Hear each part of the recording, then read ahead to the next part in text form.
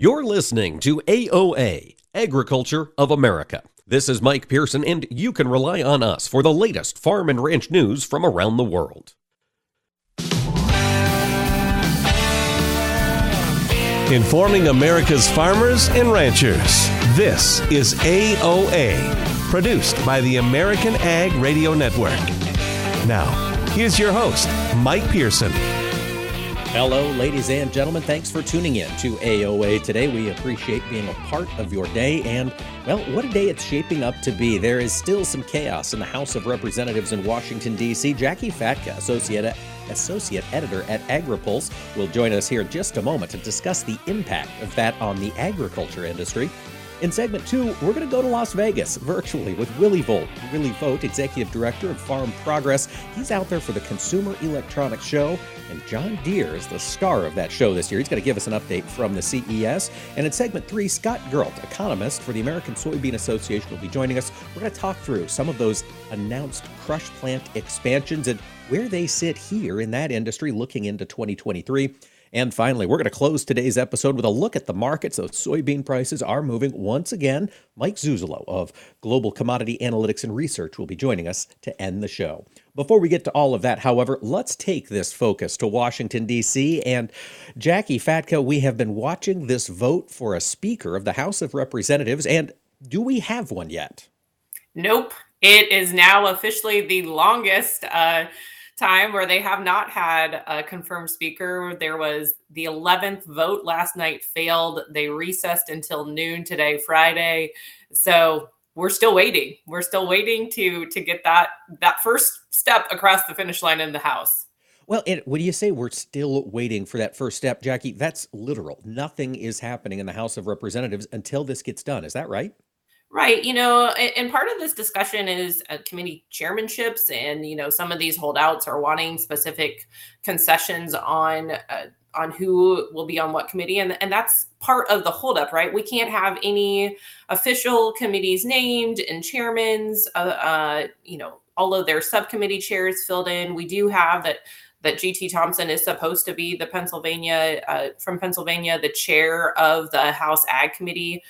But again, this is really not the right foot for the Republicans to come into power to have 4 days now of votes that are not going how they should.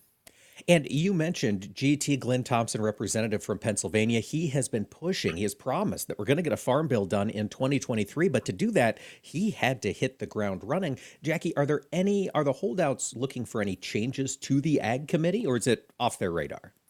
I think some of those big issues is just, some of these concessions kind of make your head spin and just kind of petty things too. Like some of the members are upset that McCarthy didn't give them a phone call after they won their primary. Some of this is just politics and messy, silly politics at that. And really they should have figured out a way to come up with a solution before January 3rd. So they could hit the ball running, right? The Republicans had the opportunity, and they still have the opportunity to come in and their main priorities are still investigations of the current administration and how some previous funds were used, and also a more balanced budget, taking a more fiscally conservative approach to funding the federal government. And so I think that's something that everybody in the Republican Party does support. And so this is unfortunately a bump that's now become a hill, almost a mountain that really did not need to be their first controversy. But this definitely impacts the future of the Farm Bill, right? We know that with this narrow margin in the House, that not all Republicans vote for a Farm Bill. And so already we have these 19-20 Republicans who are not supporting the overall Republican Party. It does call into question whether you could get a vote across the finish line without having bipartisan support. Jackie, have either side floated another compromise candidate that could get ahead, or are the big tent Republicans, I suppose, just committed to Kevin McCarthy? No, I mean, although Trump did get a vote yesterday, technically the rules, and I wasn't aware of that until this week, technically you don't have to be a member of the House. And so Trump was actually on one of the ballots yesterday. Somebody voted for former President Trump to be the Speaker of the House. Only one vote. But yeah, right now, no, I don't think that there's a lot of alternatives, which really, that's the absurdity of this, right? We don't even have any other workable options right now. And so we're just in this weird standstill.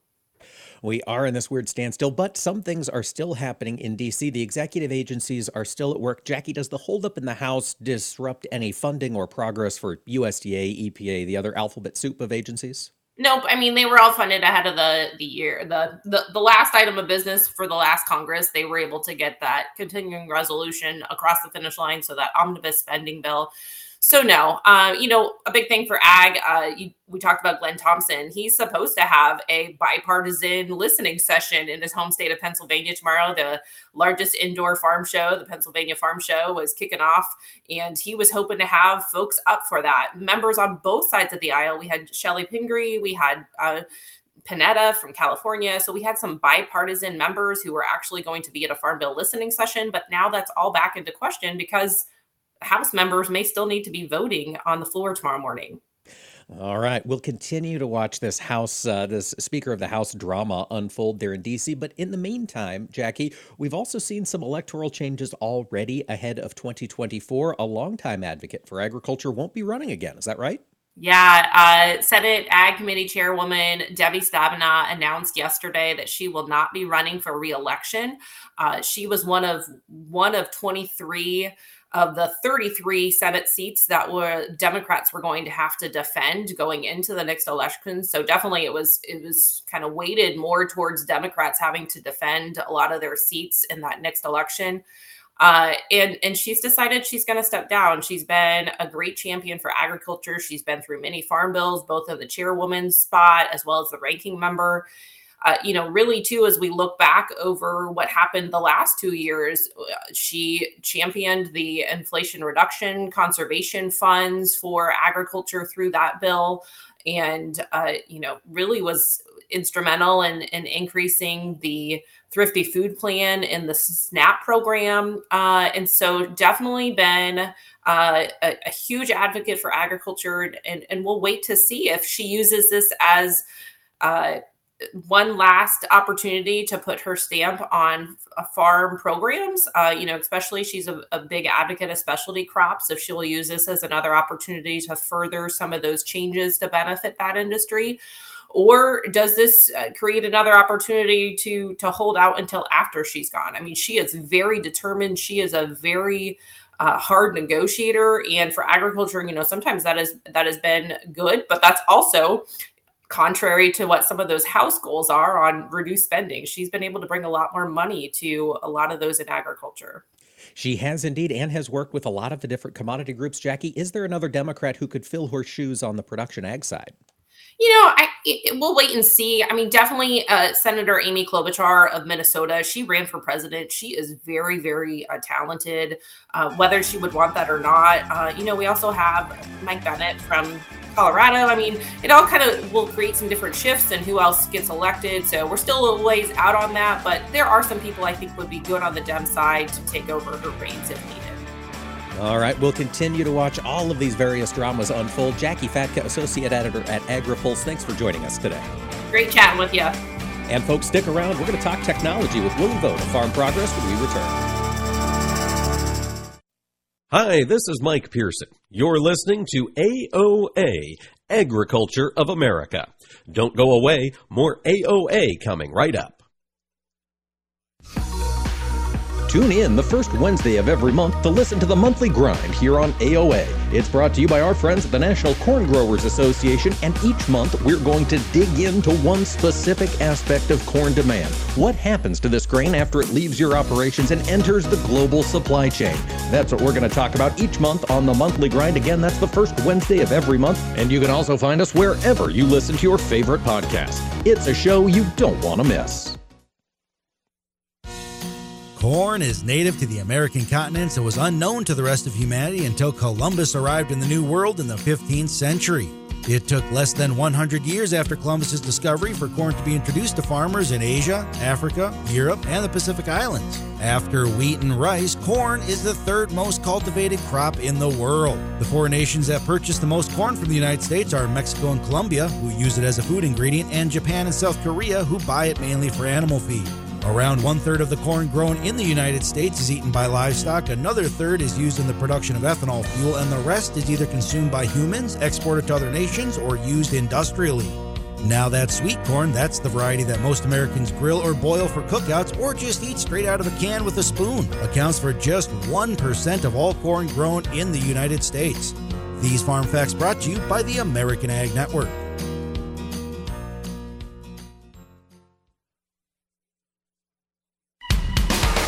Join us every Tuesday for Around the Table, brought to you by CHS, as we discuss how cooperatives support farmers and ranchers and build strong communities.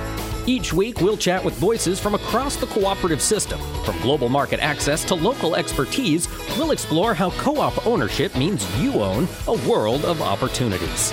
Tune in on Tuesdays or visit cooperativeownership.com to learn more.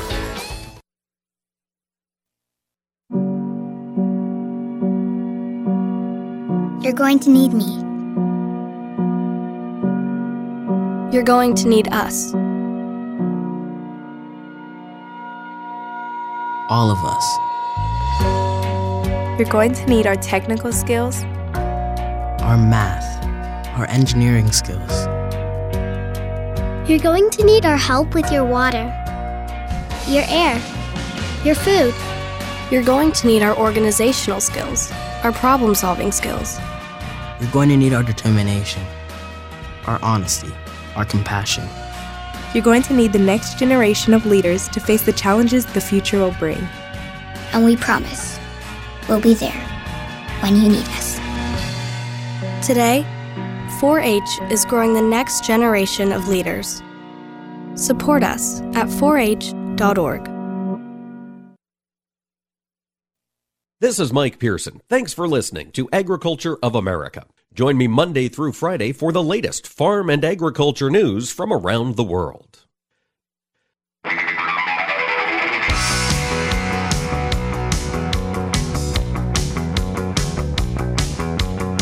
Keeping America's farmers and ranchers informed on AOA. Now back to Mike Pearson. Welcome back, ladies and gentlemen, to AOA. We're going to turn our focus over to technology. Right now, the largest technology event is happening out in Las Vegas, and ag and technology are no stranger to one another. But this year, at the CES event, ag took center stage. Joining us for an update on what all is going on out there in Las Vegas is Willie Vogt. He's the editorial director at Farm Progress, covers a lot of technology issues. And Willie, thanks for joining us today. Looking forward to it, Mike. Thanks for having me on. Now, let's talk about this keynote presentation opening. CES this year was John Deere. Willie, what did they bring to this event? Well, first of all, I think the point, and going back to 2019 when Deere first came to CES in a big way, is to tell the story that agriculture has already been thoroughly technology-oriented for a long time, which was a surprise to a lot of people in 2019. They keep pushing that message, and this year they finally got to put that message to center stage, opening the opening keynote for the official opening day of CES here in Vegas. And they took the opportunity to share their leadership in computer vision systems, their leadership in GPS, geolocation, all the things. What's really funny is sitting through this keynote address, a farmer would not be surprised by everything John May, Julian Sanchez, Deanna Kovar, and Jamie Hindman said. Not a thing. They would like, and so I'm writing the story from that yesterday, and it's kind of like, well, you all know this, but nobody in the room did, and that was exciting. And I thought that was a great way to tell the story, and they really shocked the audience a couple of times, and that was kind of fun. Absolutely. And, you know, as you say, this stuff is kind of old hat to those of us in agriculture, but the crowd at CES, I know you've been out several times and before for this event. Willie, tell us, who is the crowd at CES? Who is John Deere talking to when they're at an event like this? Well, they're not talking to farmers. Let's be clear on that. And that's part of the point. You know, I did a podcast last week with the company about this and why they go. And they're there to tell agriculture's story outside of the normal place to get to people who don't know. The audience at CES is a wide range of retailers who sell technology, developers for autonomous cars, autonomous systems, people who are in tech at the university level looking at new ways to do new things, doctors, lawyers, industry analysts, really smart people who don't know that much about what most people in agriculture take for granted every day with the way we use technology, which is kind of fun. I mean, one of the coolest things they did during the event was the whole stage was a screen. Now, when I say that, the stage was over 100 feet wide. Wow. The screen stage was. So at one point, they put up a picture of the new See & Spray Ultimate sprayer with the boom fully open on the screen. And Julian Sanchez said, "This is the sprayer in actual size." That is cool. The crowd went kind of crazy on that. Now, even though John Deere wasn't here to address a farm crowd, they're not talking to a lot of folks who are out there turning the soil black year in and year out. Willie, they still made some new product announcements. What was it that John Deere is unveiling at CES? Well, that was kind of fun and kind of a surprise, which, we chided them about at dinner last night. But anyway, they introduced ExactShot. The ExactEmerge planter was already the first large-scale high-speed planter. There were others in the market before Deere came, but ExactEmerge made a statement when that was introduced several years ago. It's dropping precision seed at speed. Well, they're looking at the sustainability issues, and they're looking at being more precise, and they turned to the idea of starter fertilizer. Do we need to fill the entire furrow with fertilizer, or what if we just drop the fertilizer right on the seed? And I'm going to talk to him today in more detail, because sometimes you want fertilizer right ahead or behind, that kind of thing. And that's what they're going to do. And they talked about they could reduce the use of starter fertilizer by, I think, 50%, somewhere in that range, wow, and yet provide that jump to the seed. Yeah, so the idea being, instead of laying down a continuous stream of fertilizer in some position relation to the seed, it's only going to shoot it on a tiny little area over where the seed is laid. Is that how they unveiled it? Yeah, that's how they unveiled it. And, they had to explain that to the crowd, backing up and explaining that, there were some interesting numbers about how many seeds are planted in a second on a 24-row planter, that kind of stuff. And so the precision on this is pretty cool, but also it's kind of logical. We already know where that seed is on its way down the tube to the ground. And so knowing that position with Vision System, they can decide when to shoot the product into the furrow, which was cool. It certainly is. And I understand we're continuing to see that focus on electric battery-powered equipment. John Deere brought something new to the table on that front as well, didn't they? Yeah, and I'm going to have an added comment about too, but they introduced an electric compact excavator. So more into the construction market. Compact excavators are very popular in that area, and electric models are coming out for many players in that segment, often because they're used in urban areas where quiet is a good thing. But I want to back up and make a bigger comment about a statement Deere made. The Chief Technology Officer at Deere, Jamie Hindman, started his conversation explaining why you are not going to see high horsepower electric tractors anytime soon, and that the industry will be looking at the use of biofuels, whether it's renewable diesel, ethanol, renewable natural gas, other tools to maintain high horsepower agriculture.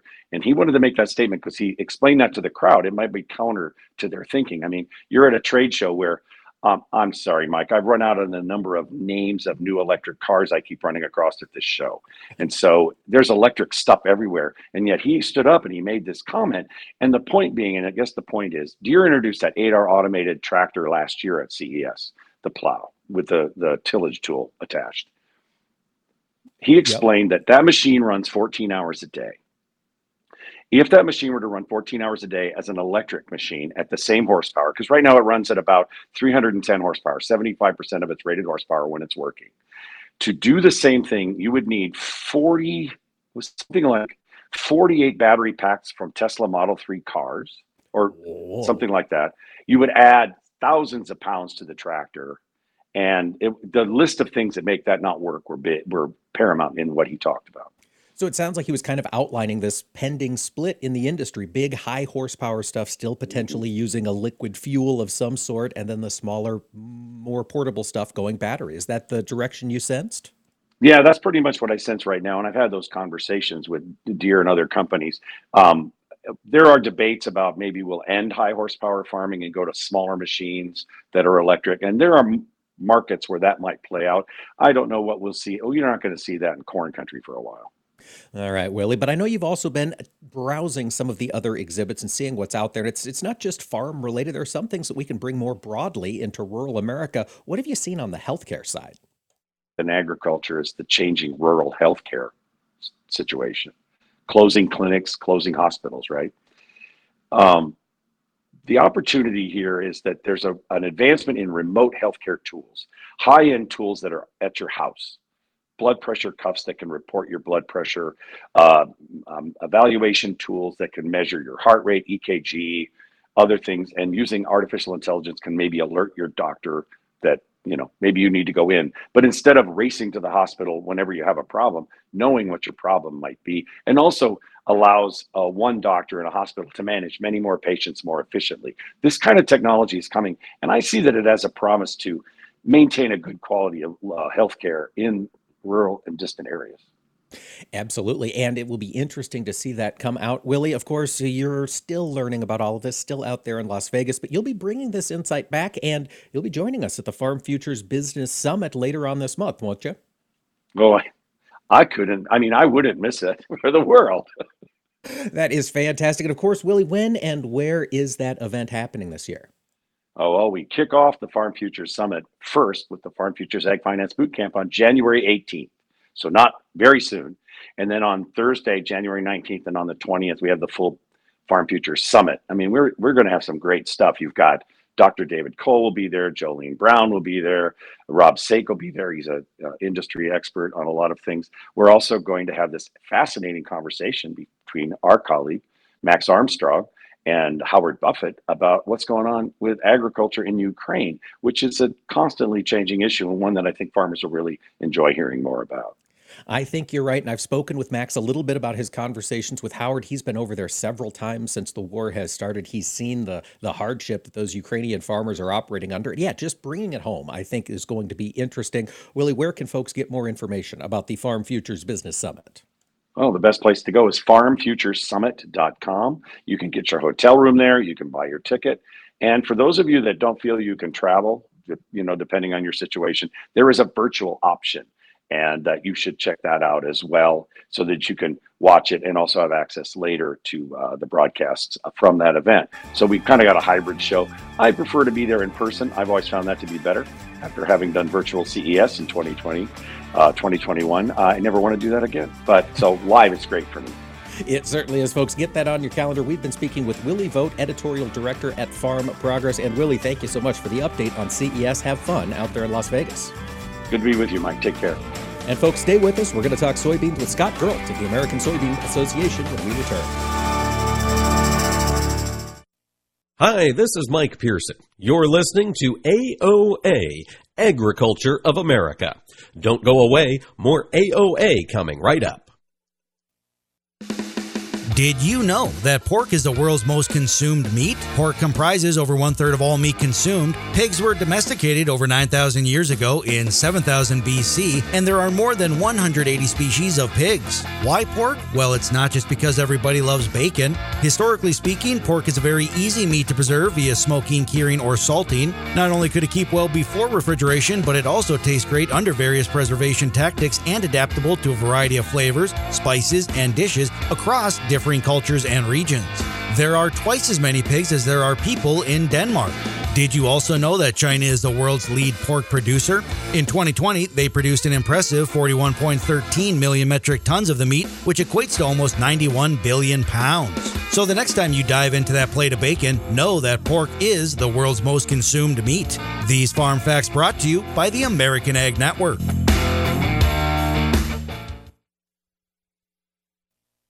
You're listening to AOA for the American Ag Network. I'm Richard Risfet with this market update. At the opening bell this morning, all three grains were up on crop concerns in Argentina as their weather is still continuing to be drought-stricken. Temperatures in Argentina are expected to be near 100 degrees Fahrenheit the next 5 days, adding stress to those crops that have had occasional but insufficient rains. The forecast remains mostly dry with light rains expected later next week. Now, Buenos Aires Grain Exchange said that 13% of Argentina's corn crop was rated good to excellent. That's down from 15% last week, while their soybean ratings of good to excellent have dropped 2 percentage points from 10 to 8%. Meanwhile, though, the soybean crop that is 3 times the size of Argentina's crop is getting closer to harvest in Brazil. Central and northern Brazil continue to receive plentiful rains, while conditions in southern Brazil have been drier. Overall, favorable conditions in Brazil and drought in Argentina is increasing the crush incentive for U.S. soybean processors even more, but it won't be long before Brazil's harvest slows down U.S. export activity. USDA's weekly export sales were disappointing overall, but they did report that 4.4 million bushels of corn were sold to Mexico over the 2 seasons and 4.85 million bushels of beans to unknown destinations. We saw 12.6 million bushels of corn sold for export last week. 30 million bushels of corn were shipped last week, bringing total commitments to 856 million bushels. That's down 47% from a year ago.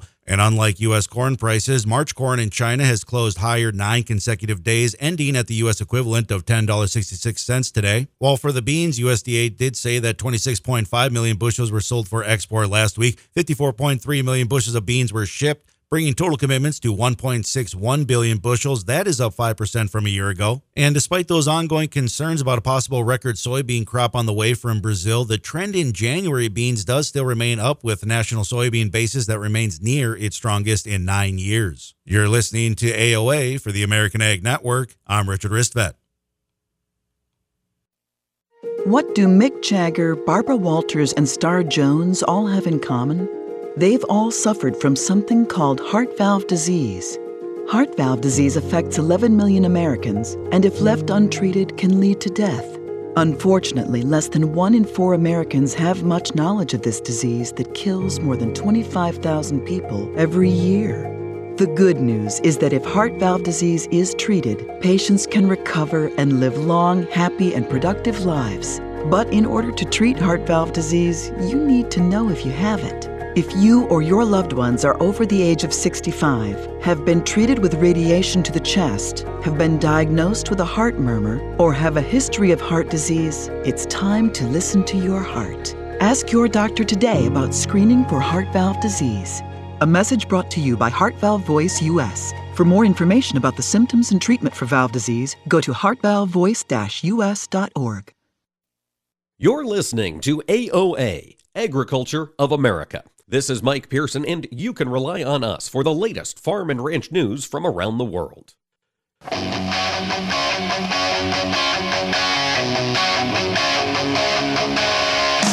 Keeping America's farmers and ranchers informed on AOA. Now back to Mike Pearson.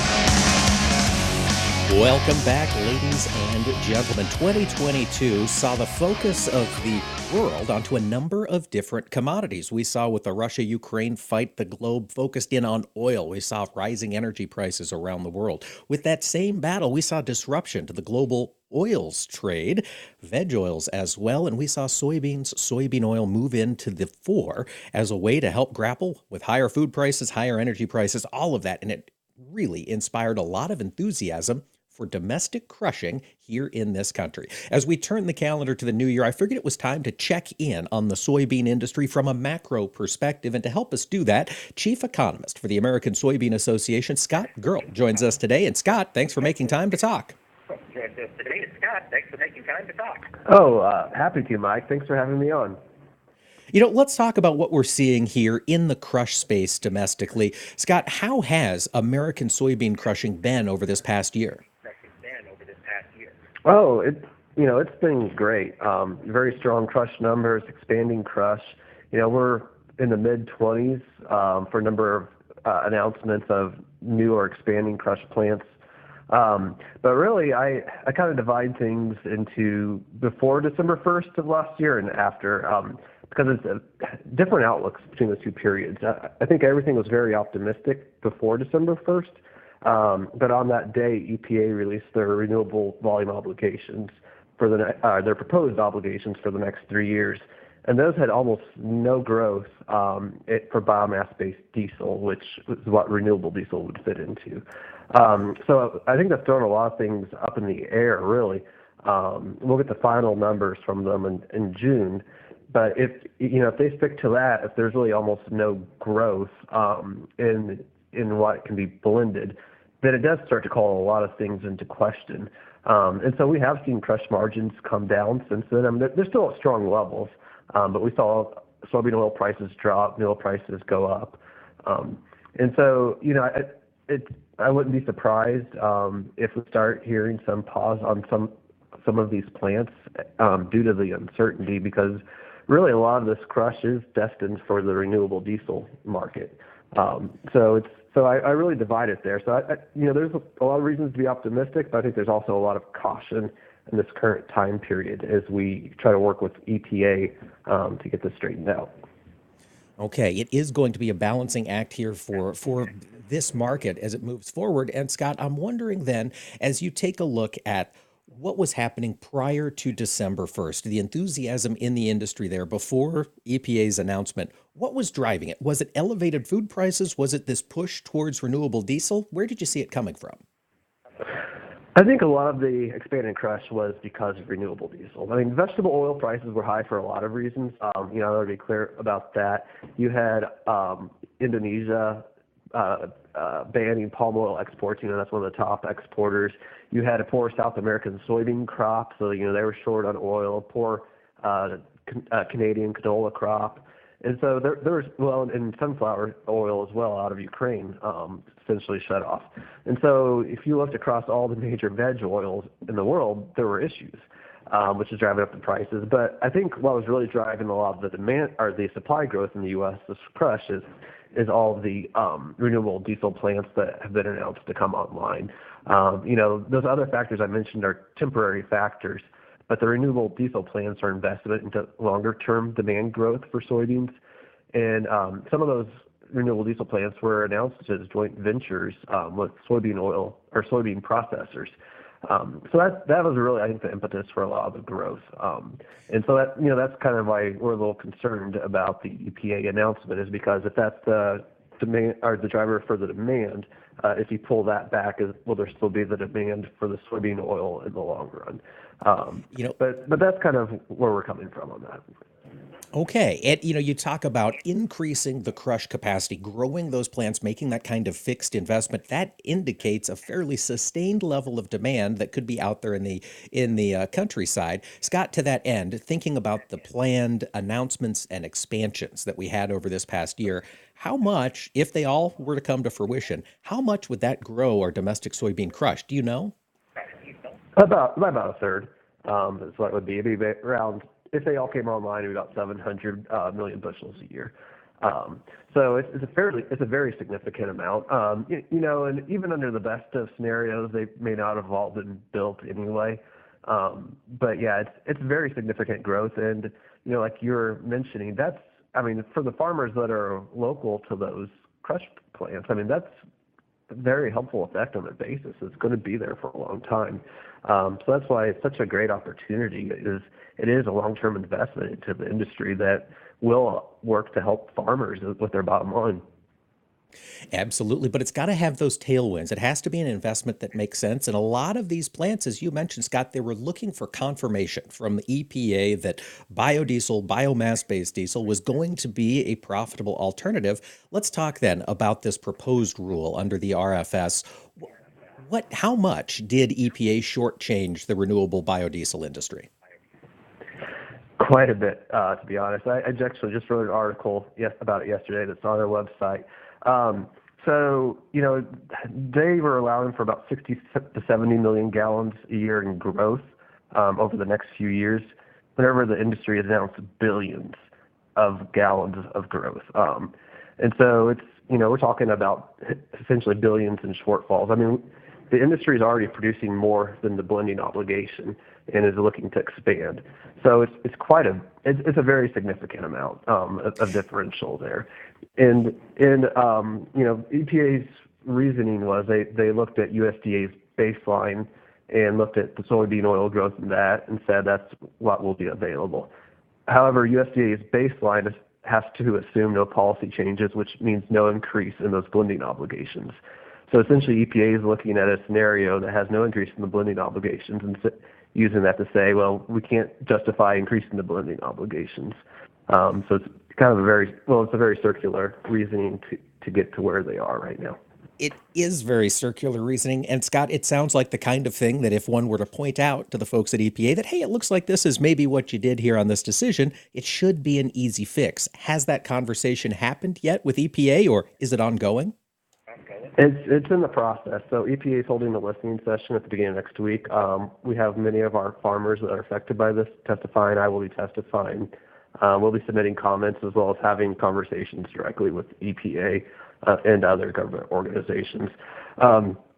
So, you know, I mean, that's the good thing about having, you know, the trade associations here is, you know, we can work with them on this and hopefully get them to understand what's going on because, you know, like you were mentioning at the beginning, there's a lot of momentum in the industry, and it's been very exciting to see. It's long-term growth for the farmers, but it's, you know, a lot of it could be put on pause just because of an assumption or other hidden assumption that was buried into this.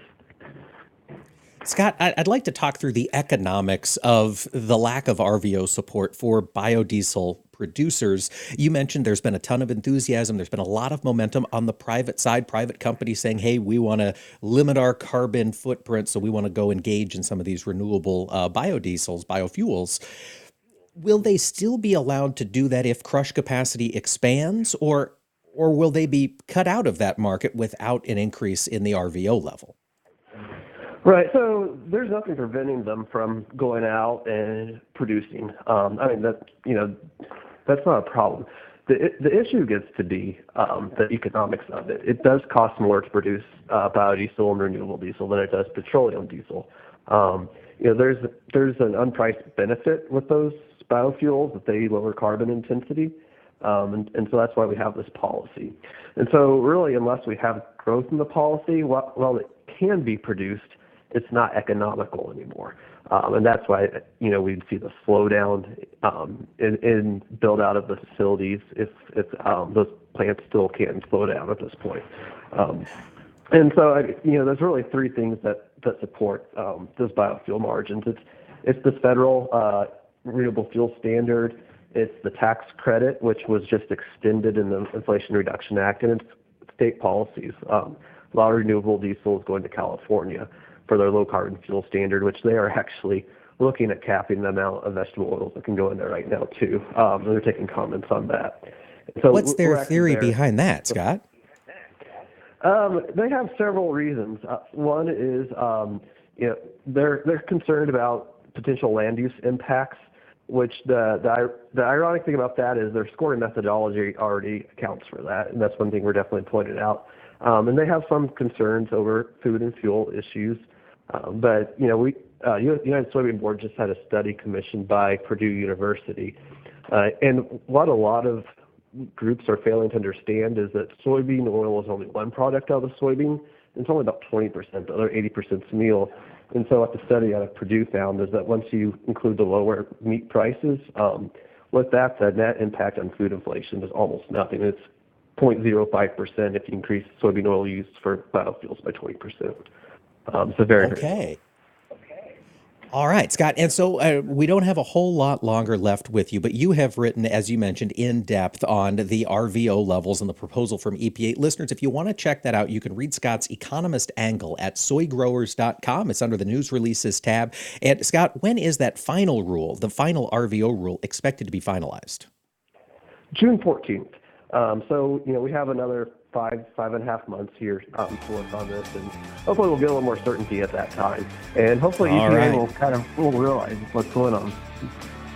Yeah, hopefully the folks who are pointing it out will get the job done. We can see those changes come by June. Thank you so much, Scott Gerlt, Chief Economist at the American Soybean Association. Thanks for joining us. Well, thank you. And folks, stick around. We're going to talk markets in detail with Mike Zuzolo of Global Commodity Research and Analytics when AOA returns. Hi, this is Mike Pearson. You're listening to AOA, Agriculture of America. Don't go away. More AOA coming right up. 54. So basically, it's too late to start saving for retirement, right? Not right. Starting to save, even in your 50s, can really make a difference. Well, right now, saving seems hard to wrap my head around. Plus, with the way this year's been going... Hey, listen, it's okay. You still got this. Just go to aceyourretirement.org. It's an online tool from AARP that can help you get your retirement savings on track no matter your age. It's free and only takes about 3 minutes. I like 3 minutes. Yeah, at aceyourretirement.org, you'll chat with Avo, the friendly digital retirement coach. Just answer a few questions and you'll get a personalized plan and tips to help boost your retirement savings. Tips that are easy to understand and tailored to your lifestyle. I like that too. Plus, it's sponsored by AARP, so you know they got your back. Just head to aceyourretirement.org and make your plan to start saving for retirement. Thanks. That's aceyourretirement.org. A message from AARP and the Ad Council. You are not your diagnosis.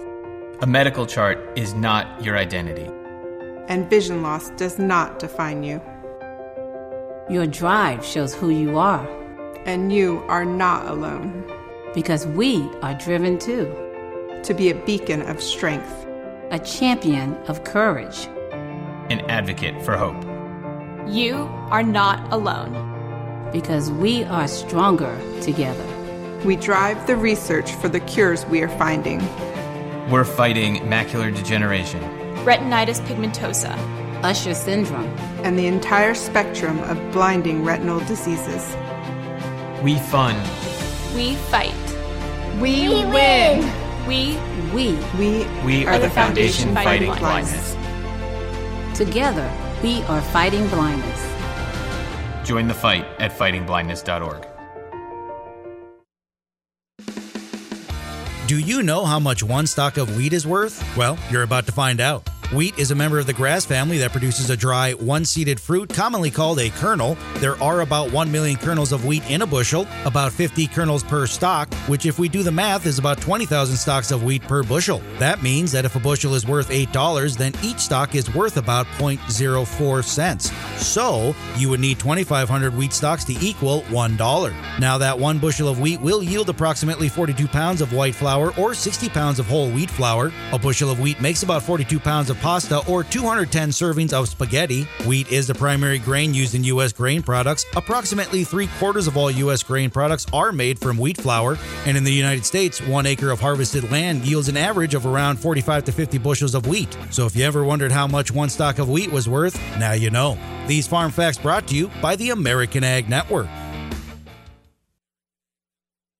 This is Around the Table, where we explore the benefits of cooperative ownership. Today, we're talking with Aaron Rogie, Senior Product Manager, CHS Refined Fuels Marketing, to learn more about the benefits of using a premium diesel formula. Aaron, I've got to imagine those benefits filter through to the end user. What do you expect your users to benefit from as these changes get rolled out? The first benefit to our customers is knowing that the fuel that they purchase will be ready, clean, and operate as it should when they need it.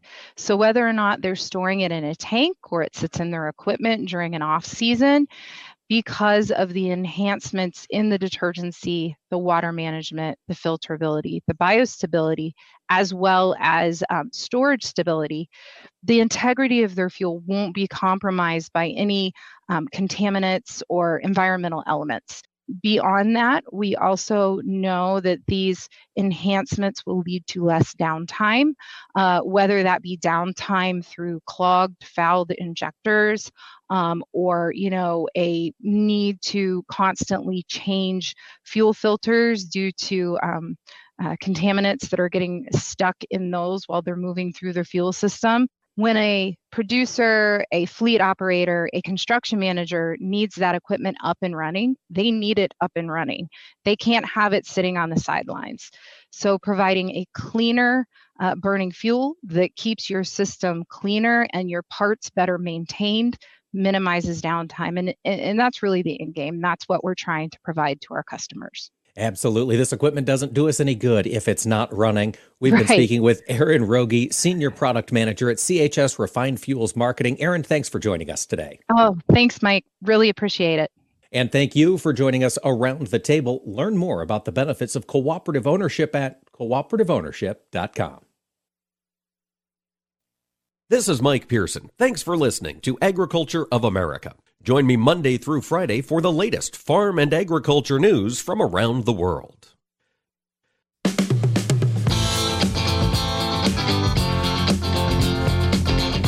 keeping America's farmers and ranchers informed on AOA. Now back to Mike Pearson. Welcome back, ladies and gentlemen. AOA continues this morning, and it seems fitting after our last conversation with Scott Gert there, the chief economist of the American Soybean Association, that today's market conversation should start in the soybean pits. Joining us for that discussion is Mike Zuzolo. He's founder of Global Commodity Analytics and Research. Mike, thanks for joining us today. Mike, thanks for having me back, sir. Let's talk about this ongoing ping pong ball move in the soybean market. We've been up 15, down 15. We're clinging to that $15 mark, Mike, it would appear. Yeah, and I think this is where it goes back to what we've seen since we've come back from the new year is a push in the market to the downside, led by the crude oil, led by the bean oil.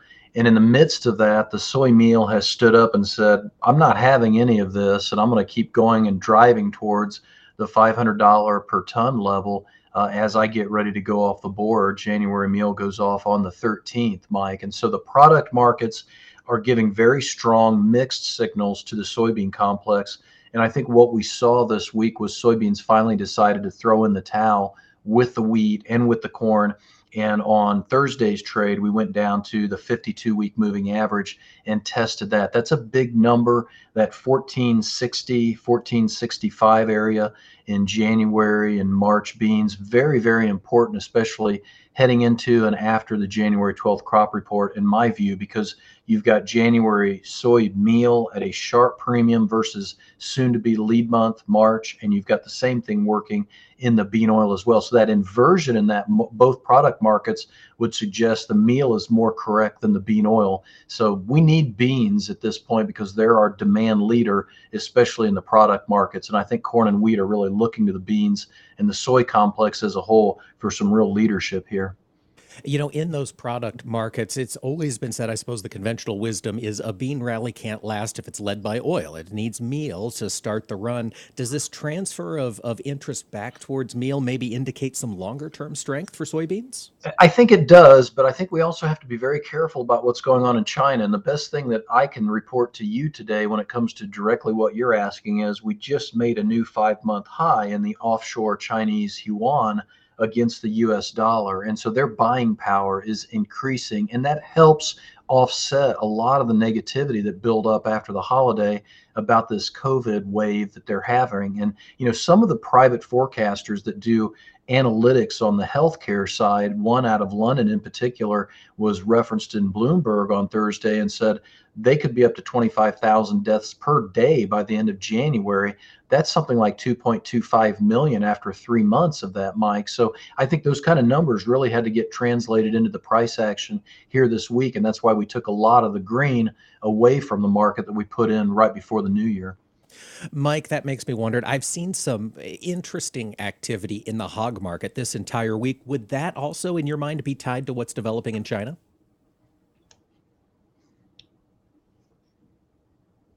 Mike, I was wondering, would the move we've seen over the past week in the hog market as well, would that be tied into what's developing in China?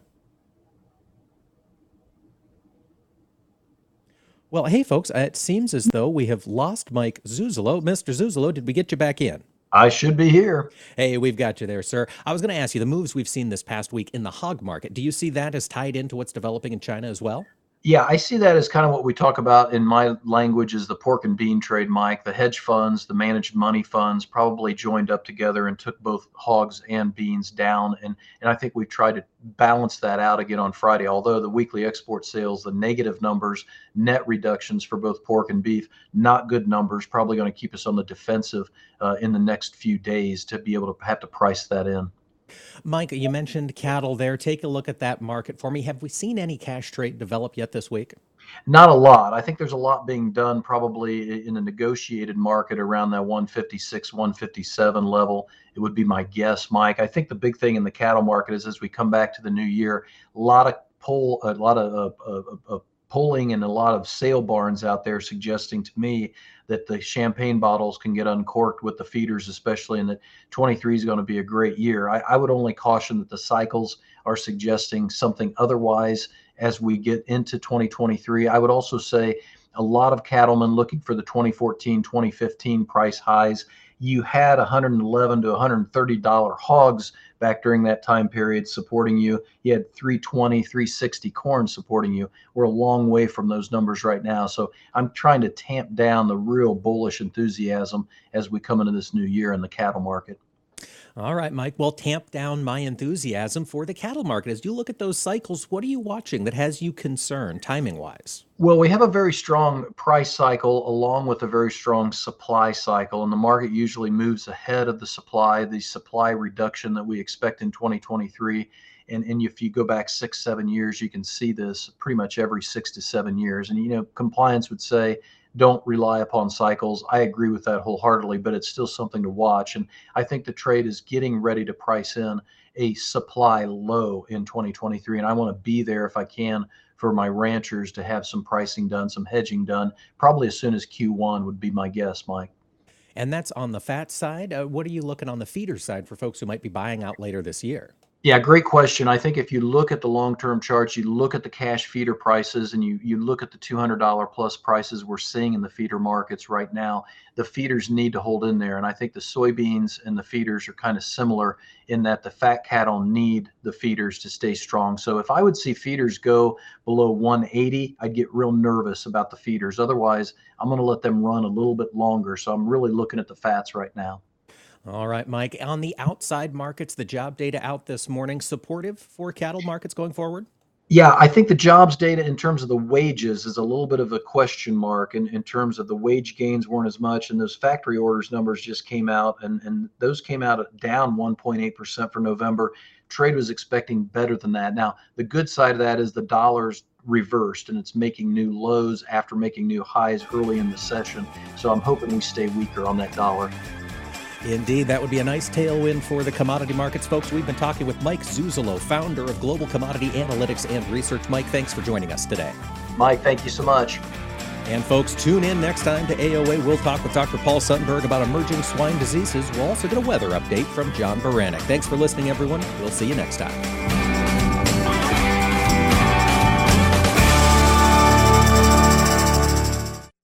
This is Mike Pearson. Thanks for listening to Agriculture of America. Join me Monday through Friday for the latest farm and agriculture news from around the world. Join us every Tuesday for Around the Table, brought to you by CHS, as we discuss how cooperatives support farmers and ranchers and build strong communities. Each week, we'll chat with voices from across the cooperative system. From global market access to local expertise, we'll explore how co-op ownership means you own a world of opportunities. Tune in on Tuesdays or visit cooperativeownership.com to learn more.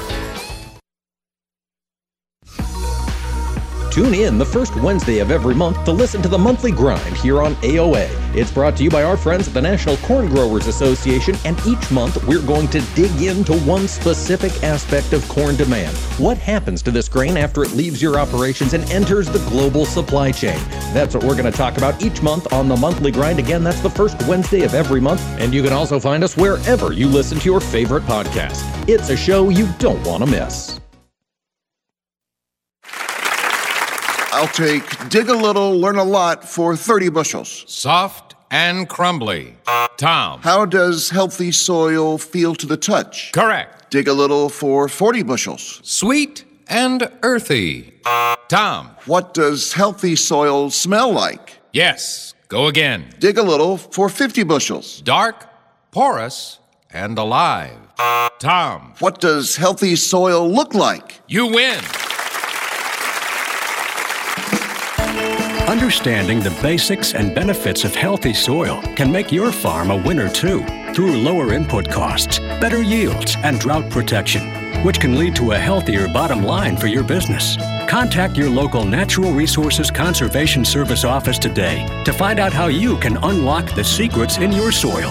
This message brought to you by USDA's Natural Resources Conservation Service and this radio station.